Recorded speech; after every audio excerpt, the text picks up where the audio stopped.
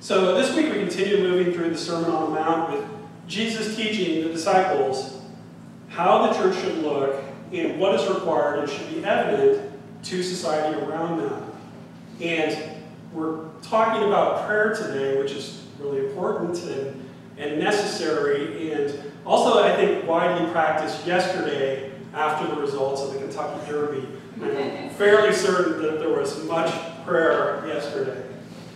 So for the last couple of months we've learned about these different antithesis statements from the Sermon on the Mount, and you might remember those as Jesus talked about how the rabbis taught, and started out those different antithesis statements with, "You've heard it said," and then moved on to say, and explain further, "But I say to you." And we talked about how this was a matter of the heart and how we should exceed the righteousness of the scribes and Pharisees by practicing this greater righteousness, which is called the kingdom ethic. And so we're going to open up God's Word together and work our way through today's passage in Matthew 6. And we'll read it together, we'll pray, and then we'll work through it. So if you could open your Bibles to chapter 6, verse 5 through 8. This is Jesus talking. "And when you pray, you must not be like the hypocrites, for they love to stand and pray in the synagogues and at the street corners, that they may be seen by others. Truly I say to you, they have received their reward.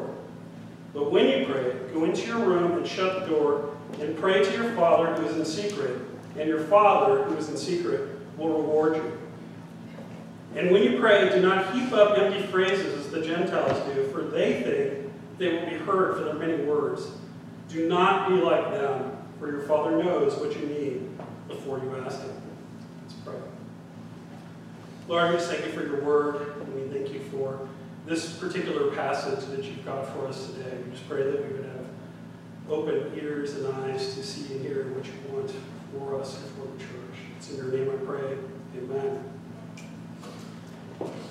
So I don't think it's coincidence that these particular teachings of Jesus are in this particular order with what we covered last week with giving and then praying and fasting. And the focus here on the center of these three statements is on prayer. And again, I don't think it's a coincidence because Jesus is focusing on prayer because of its importance. And also, in this particular passage, Jesus, at the end of this, you'll hear next week, that Jesus is going to give us the Lord's Prayer, the model prayer. And this is in the parallel passage in Luke 11. This is actually in response to Peter asking Jesus, "Teach us how to pray."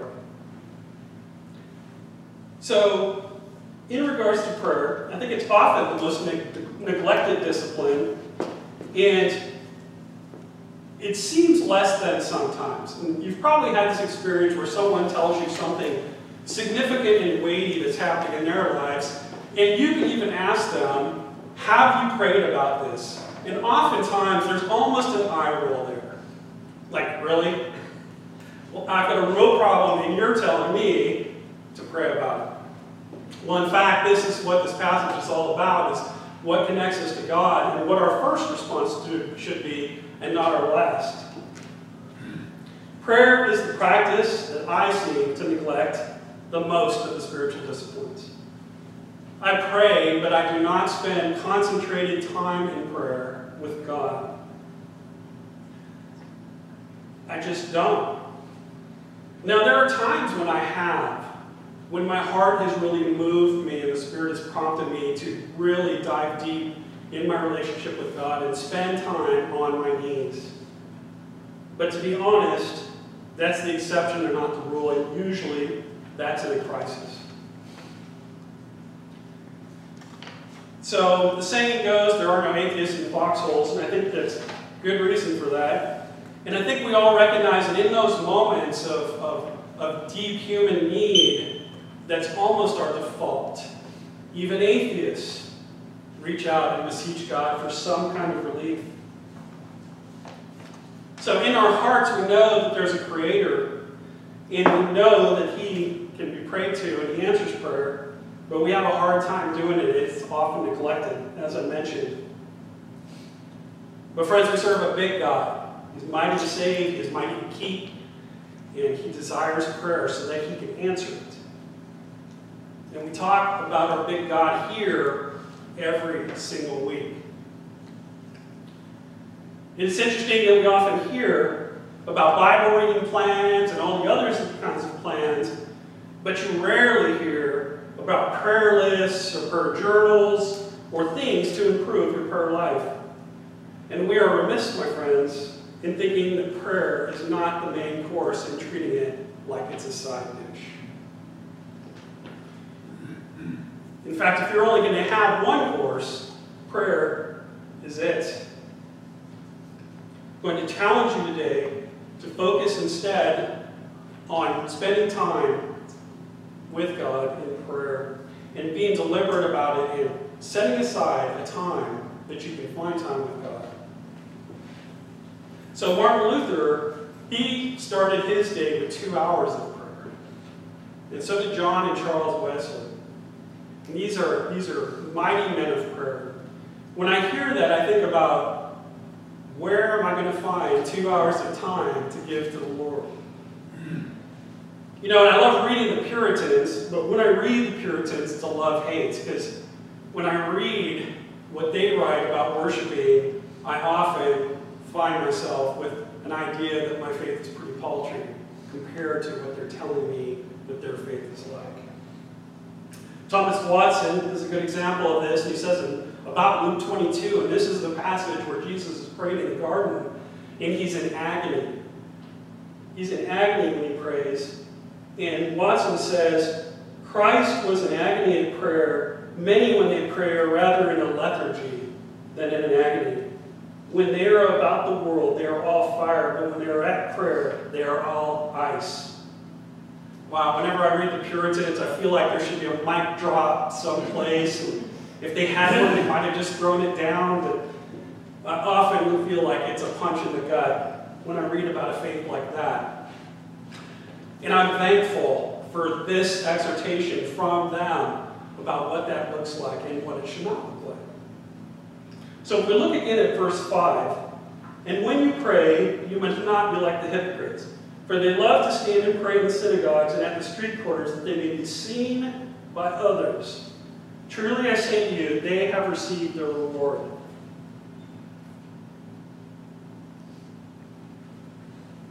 So when we look at verse 5, we see Jesus' admonition to not pray like the hypocrites.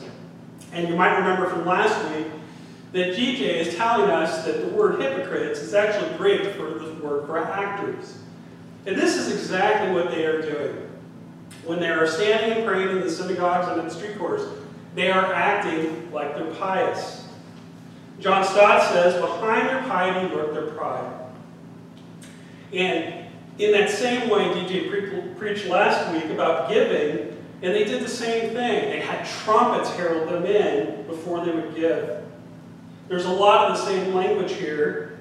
Primarily, they did it in the synagogues and the streets. Now, you would think that is because they're very worshipful, but in fact it says they did this to draw attention to themselves, that they may be seen by others. Verse 2 says, sound no trumpets before you, as the hypocrites do. And we see that the hypocrites, they sound trumpets to draw attention to themselves so everybody knows they've come to the synagogue to give. They even stand on the street corners. And here, I don't think it's a mistake on why it says street corners. This is corners where two streets meet. So basically, you can get twice the attention. What better place to accidentally be caught praying than on the street corner? What are you doing? I'm just here praying in front of everybody. Both sides of the truth. And last week we heard to not let our left hand know what our right hand is doing, and to not seek praise from people while we're doing it. And I appreciate Pastor DJ saying last week this is an area that he struggles in. And he wasn't wrong when he said it is an area all pastors struggle in. And we can move that out to the congregation as well. Our desire is for acceptance and belonging. We want a tribe of our own. We want people to love us. It's clear in the world today, and you can see from Scripture that it was clear then too. We do things for the appreciation of others. Jesus is setting that aside from who we should be doing it for. And the Jews, they like to do things that will win the admiration and the accolades from the people. And in and of themselves, they may not be bad things. We talked about giving last week. We're talking about prayer this week. And next week, we're talking about fasting. And those are all good things. Again, we talked about it is the motivation of your heart that makes it something less than good. So it's always a good question to ask ourselves when we're doing things, whose approval am I seeking? Is it God's approval? Is it man's approval? What are we doing it for? Who are we doing it for? So we should assume that Jesus is telling us to pray here, because he says when you pray. We can just assume that that's a command there, that Jesus knows we're going to be praying. And it's implied in Scripture that we're going to pray. And it seems obvious that we should pray, but it's not. But when you think about it, what demonstrates more belief of our faith than praying? We're praying to an invisible God. What demonstrates to those around us more than that we believe in him, if not prayer? So, I can tell on myself here, I'm a fixer, and some of you might relate to that. When I get told about a problem, instead of giving godly advice in many cases, I am sorting through how to fix that problem. And I often am thinking to myself, even in my own problems, how am I going to get myself out of this? And this is the last thing that we should be thinking. Our first action should be go to God with our problems, because he wants to hear it and he wants to answer them. And Martin Luther says, prayer is a strong wall and a fortress of the church. It is a goodly Christian weapon. We think about that as prayer as a weapon. It's something that is meant to change something. And yet we don't have a huge priority of it in my life, and I don't know about yours, but I suspect that when I talk to people about where prayer is amongst their disciplines, it's often not at the top. But we have these examples from Scripture. So, like the psalmist in Psalm 55 tells us, cast your burden on the Lord, and he will sustain you. He will never permit the righteous to be moved. So if we look back at 5, and we see that they stand and pray at the synagogues and at the street corners so that they may be seen by others. And we see in this verse 2 that it's the same motivation. They're giving out of a need to be seen by others. Then we see that their motivation is not to give glory to God. And as we've gone through the Sermon on the Mount, we can often swing in opposite directions, and we can take these commands as like literal and encompassing all things. And I don't think we can do this here, and I'll tell you why. So I don't think this is telling us to not stand and pray, right? Or to never pray in public. We wouldn't want to make the mistake of reading this and thinking that Jesus is advocating against standing and praying when Jesus is only advocating against standing and praying so that you can be seen by others. If we look at the Gospel of Mark, we can see in chapter 11 that he specifically says, and when you stand praying, if you hold anything against anyone, forgive them so that your Father in heaven may forgive you and your sins. So there's an example of Jesus telling them that you're going to be standing and praying. So we know that the previous passage, verse 5 of chapter 6, does not mean don't stand and pray. And we know that Jesus in Matthew 26 falls on his face and prays. And you can find examples in Acts 21 of people kneeling. And in 2 Samuel, David sits and prays. So it's not the position, it's the purpose and the motivation. We often forsake the best things in our godly life, and what Jesus is reminding us is that the best thing in this case is to pray so that God sees you. and to set aside time. We'll get to that in a second. But Paul Miller says, American culture is probably the hardest place in the world to learn to pray. We're so busy that when we slow down to pray, we find it uncomfortable. We prize accomplishments, we prize production, but prayer is nothing but talking to God. It feels useless, as if we're wasting time. Every bone in our body screams, get to work, and I feel that all the time when I'm thinking, even in the midst of prayer, just like in the Screw Tape Letters by C.S. Lewis, even in the midst of prayers, I can find my mind wandering to something else that I could be doing to solve the problem that I'm going to God with. So take a moment right now and think about how you can plug 10 more minutes into your prayer life. So now that I've said that, where are you going to get 10 minutes from? Your flesh is screaming, I am not setting the alarm any earlier. And what am I going to have to give up at the end of the day? What show am I going to have to not watch? Am I going to have to stay up later? I need my sleep. So, and it might even be, when you start to pray, 10 minutes seems like a long time. How are we going to get 10 minutes, squeeze 10 minutes talking to God? And when you think about it, 10 minutes is not that long. There's 19 people in our church, including the children, and if we spend 1 minute praying for each person, that would be twice that. So my favorite passage, often quoted, is Jeremiah 29. For I know the plans I have for you, declares the Lord. Plans to prosper you and not to harm you. Plans to give you a future and a hope.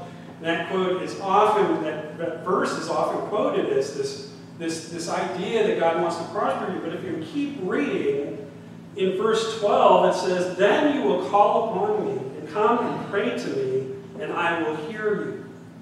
We often cling to this first part, forsaking the second. It says right there, then you will call upon me and come and pray to me, and I will hear you.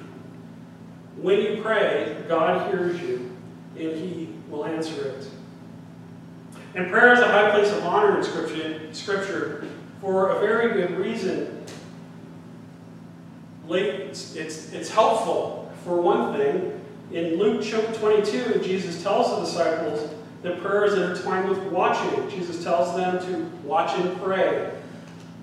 And what are they praying for? They're praying they would not fall into temptation. So prayer keeps us from temptation. And we know it's very powerful also because in Mark 9:29, we see this passage about this boy that's been afflicted with a long time with this demon. And the inference from the text is that the disciples can't get it to leave, but Jesus comes along and He says, this kind can only come out in prayer. Well, what Jesus doesn't say is that only I can drive this demon out. He says, only prayer can do it. So in verse 5, He tells us that when we pray, standing on the street corner,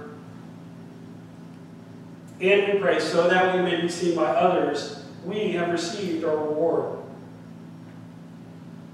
And when you seek the approval of men, the reward you get is an earthly reward. Then be careful what you ask for, because you just might get it. You'll get a reward, but it won't be from God. This is a reminder that the godly people receive a godly reward. The hypocrites receive the earthly reward because they pray so that they may be seen by men. So, is prayer the first thing that you do, or the last? And what does it really take before you petition God on your own behalf or the behalf of others? And if we move on here, we look at verse 6. The word "but" here sets a contrast between the previous passage. But when you pray, go into your room, shut the door, and pray to your Father who is in secret, and your Father who sees in secret will reward you. So Jesus tells the disciples, He's teaching the people to go into a secret room, which is who's going to see them in a secret room? Nobody's going to see them in a secret room but God. So this is a contrast between this previous passage where these people are praying to the public. And again, Jesus doesn't want you to always go into a secret room and pray. He is talking about the contrast between how the righteous Jews are looking to receive accolades from the people versus how God will reward you if you spend time with Him where no one else can see you praying but Him. So the meaning would have been the meaning of this would have been an inner room.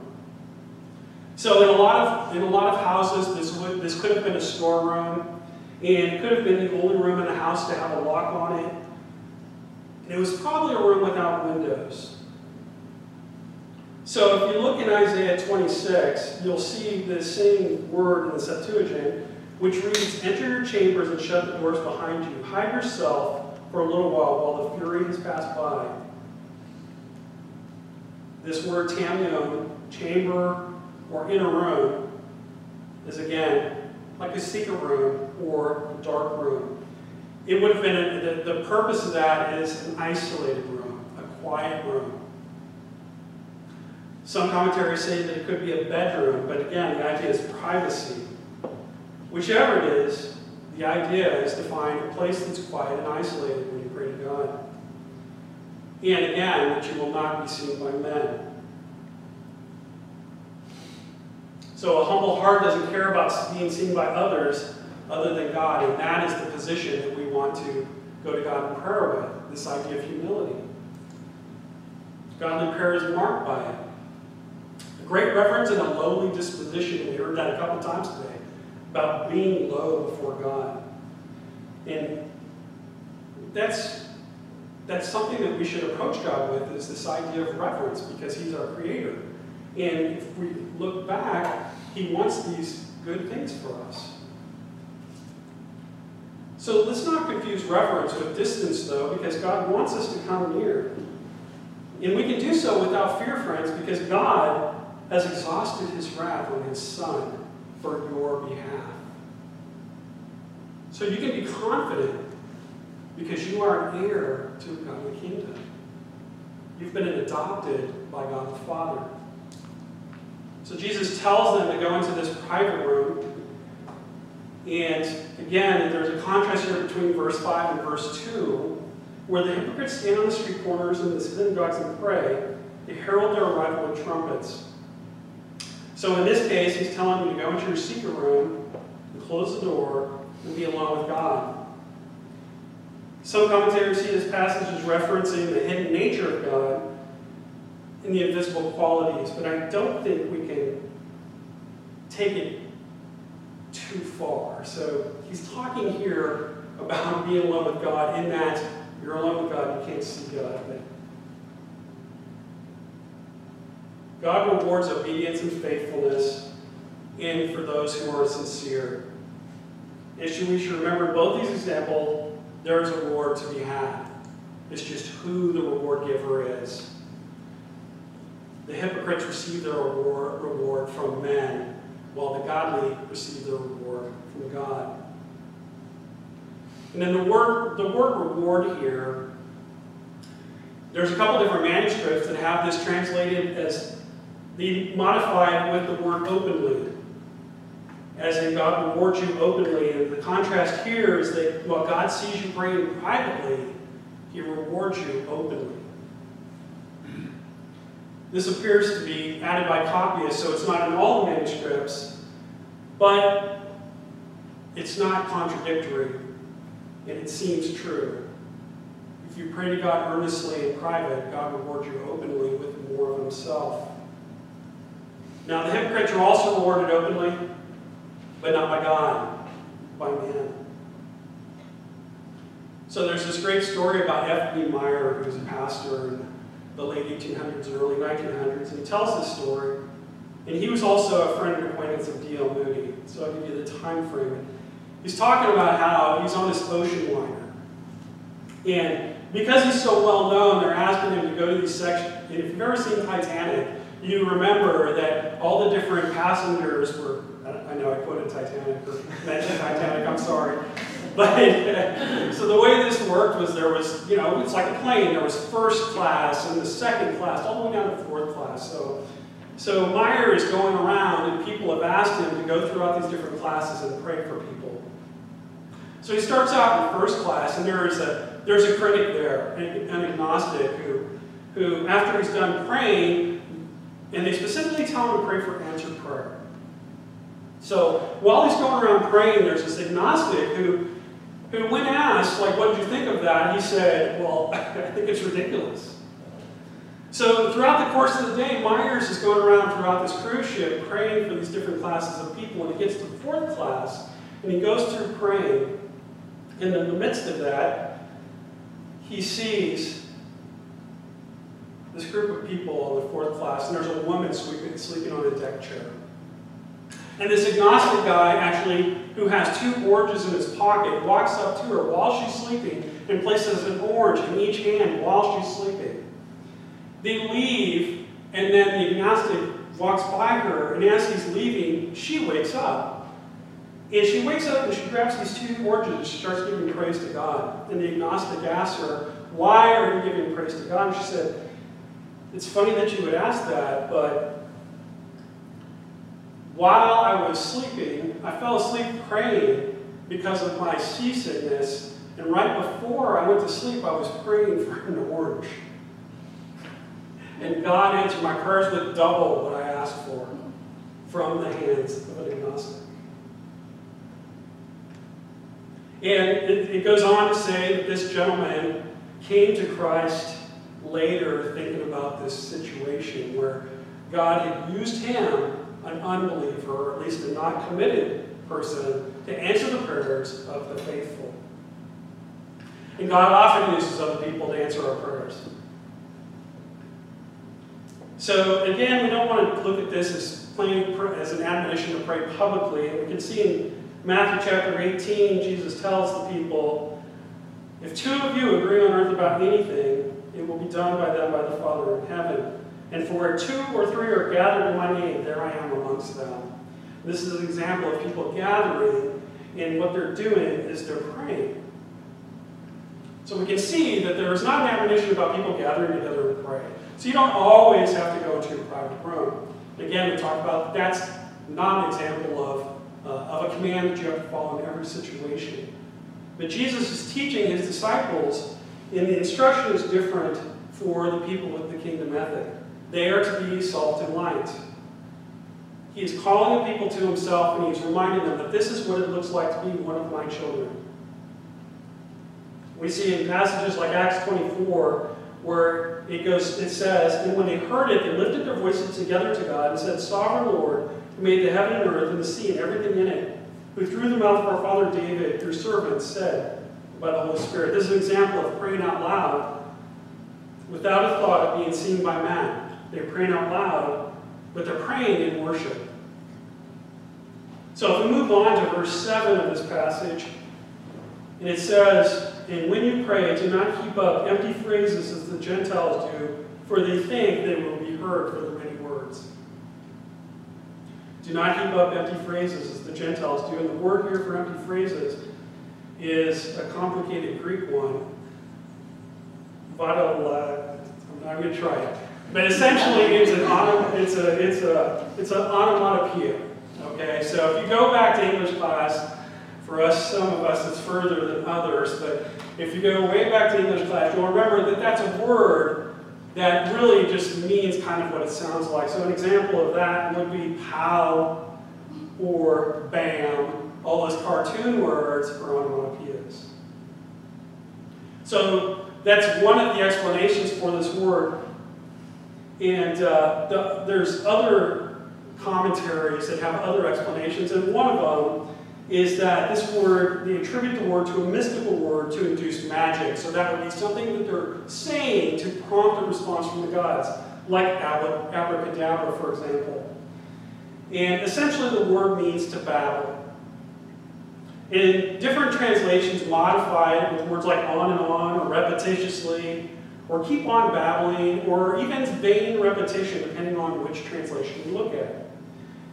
And what Jesus has in mind here is the Gentiles' manner of praying long, repetitious prayers and invoking different names of the gods. And they do this in the hopes that one of them will answer their prayers. And in this case, the reason the Gentiles heap up empty phrases is because the passage says they think they will be heard for their many words. And Jesus is saying it's about the quality and not the quantity.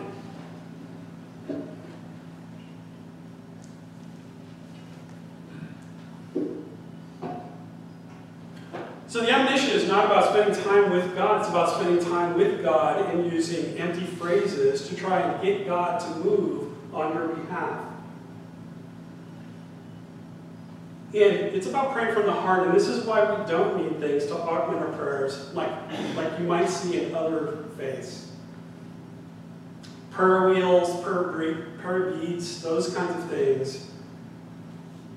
Jesus says that's not necessary.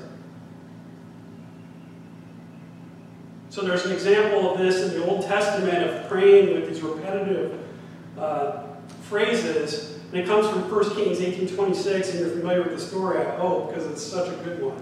Elijah encountering the prophets of Baal.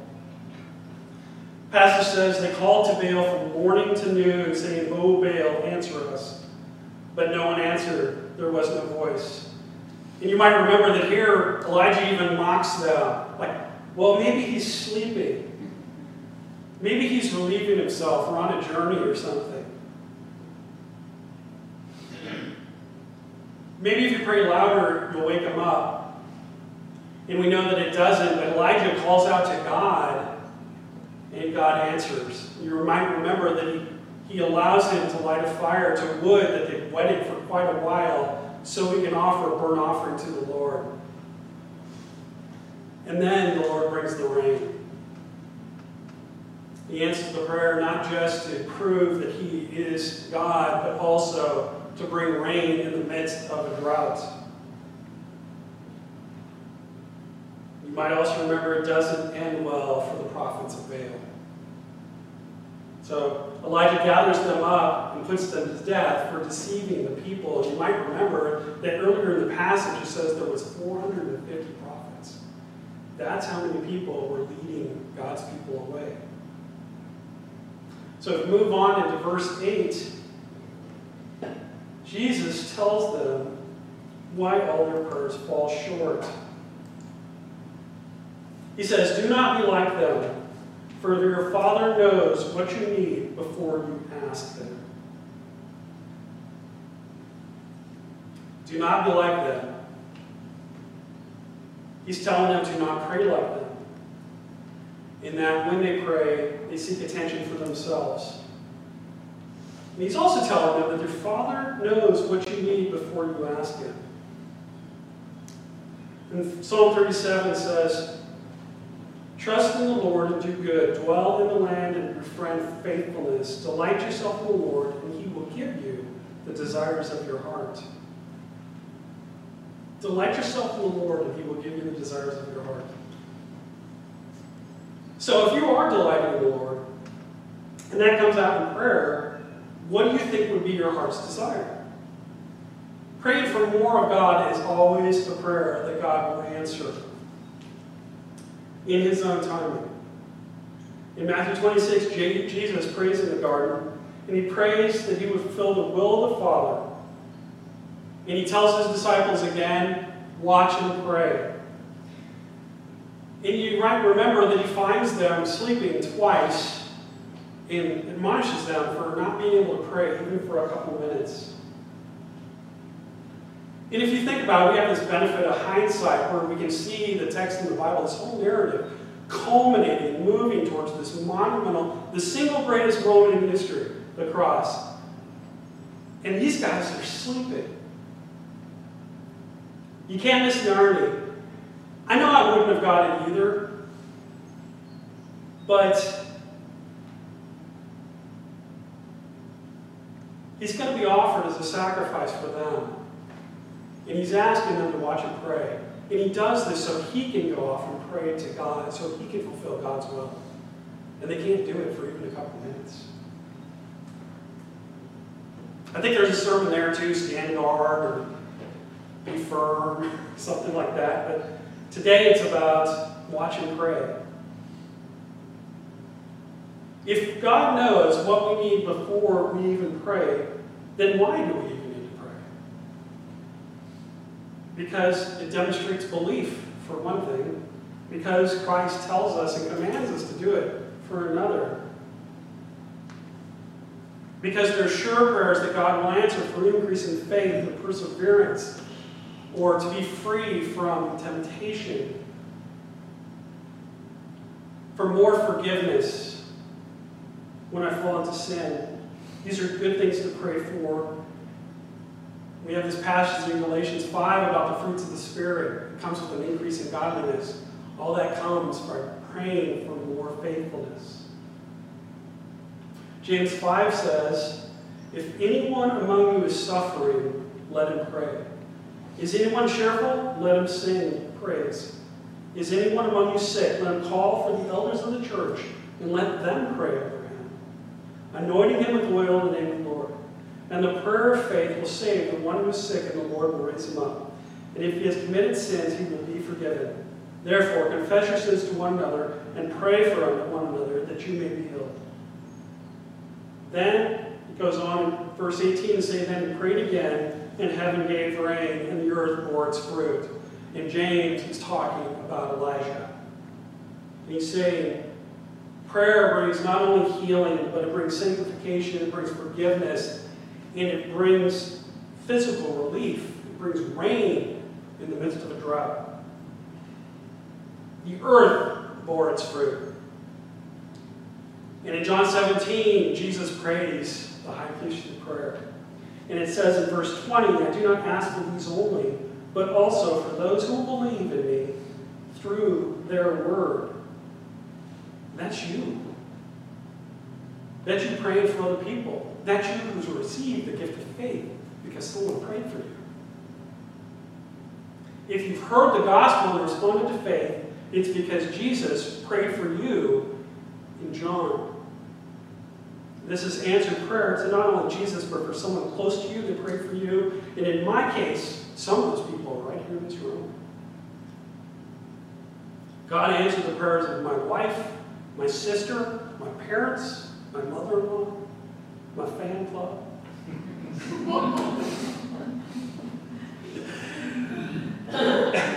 And many other people. Friends, commit to improving your prayer life and see what that does for your walk with Christ. Don't let the evidence of your faith be solely based on your knowledge of Him through His Word, which is good, but let the evidence of your faith be powerful praying too. Not praying is like getting to know your children by reading their autobiographies. It's like knowing your family by studying a picture. What kind of marriage would you have? What kind of friendship would you have if you never spoke to your wife or friends? God is the same way. He commands it because it glorifies Him and it's good for us in answer to it. Again, 19 people in this church, including the children. 1 minute praying for each member, we would be praying 19 minutes a day. If you added a minute for Apple Patch, you'd be praying for a nice round 20. And you see how quickly you can get to 2 hours? Just that fast, we're in for 20. E.M. Bounds, another one of my favorites, says, God's appointment is not made hurriedly. He does not bestow His gifts on the casual or hasty comer and goer. To be much alone with God is the secret of knowing Him and of His influence with Him. You should know that God delights in your prayers. And my two favorite passages on prayer come from the book of Revelation.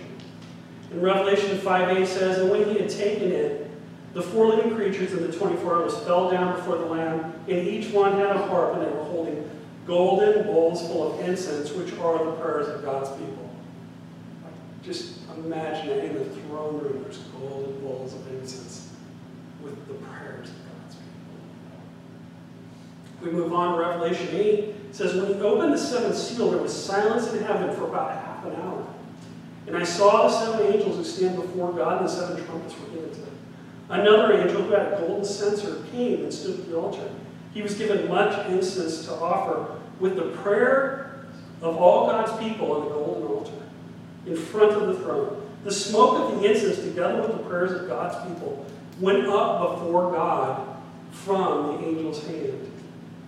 Now, think about that for a minute. In the throne room of God, your prayers are burning like incense. God is breathing them in. Is that not a good reason alone to pray to God? Fight against the idea that you're not doing anything by praying, and the idea that God is not listening. By praying, in many cases, you're doing the best thing, and in some cases, you are doing the only thing you can do. 1 John says, "Now this is the confidence that we have in him, that if we ask anything according to his will, he hears us. And if we know that he hears us, whatever we ask, we know that we have the petition that we have asked of him, and we know that it is heard." Mark 11:24 says, "Therefore I tell you, whatever you ask for in prayer, believe that you have received it and it will be yours." And Philippians 4 says, and it's a tough one, "Do not be anxious about anything, but in every situation, by prayer and petition, with thanksgiving, present your request to God, and the peace of God, which transcends all understanding, will guard your hearts and your minds in Christ Jesus." You can go like, "Oh, I'm always anxious, so automatic failure, I probably shouldn't pray about it." No! Pray harder, pray more. We're not just encouraged to pray, we're commanded to pray.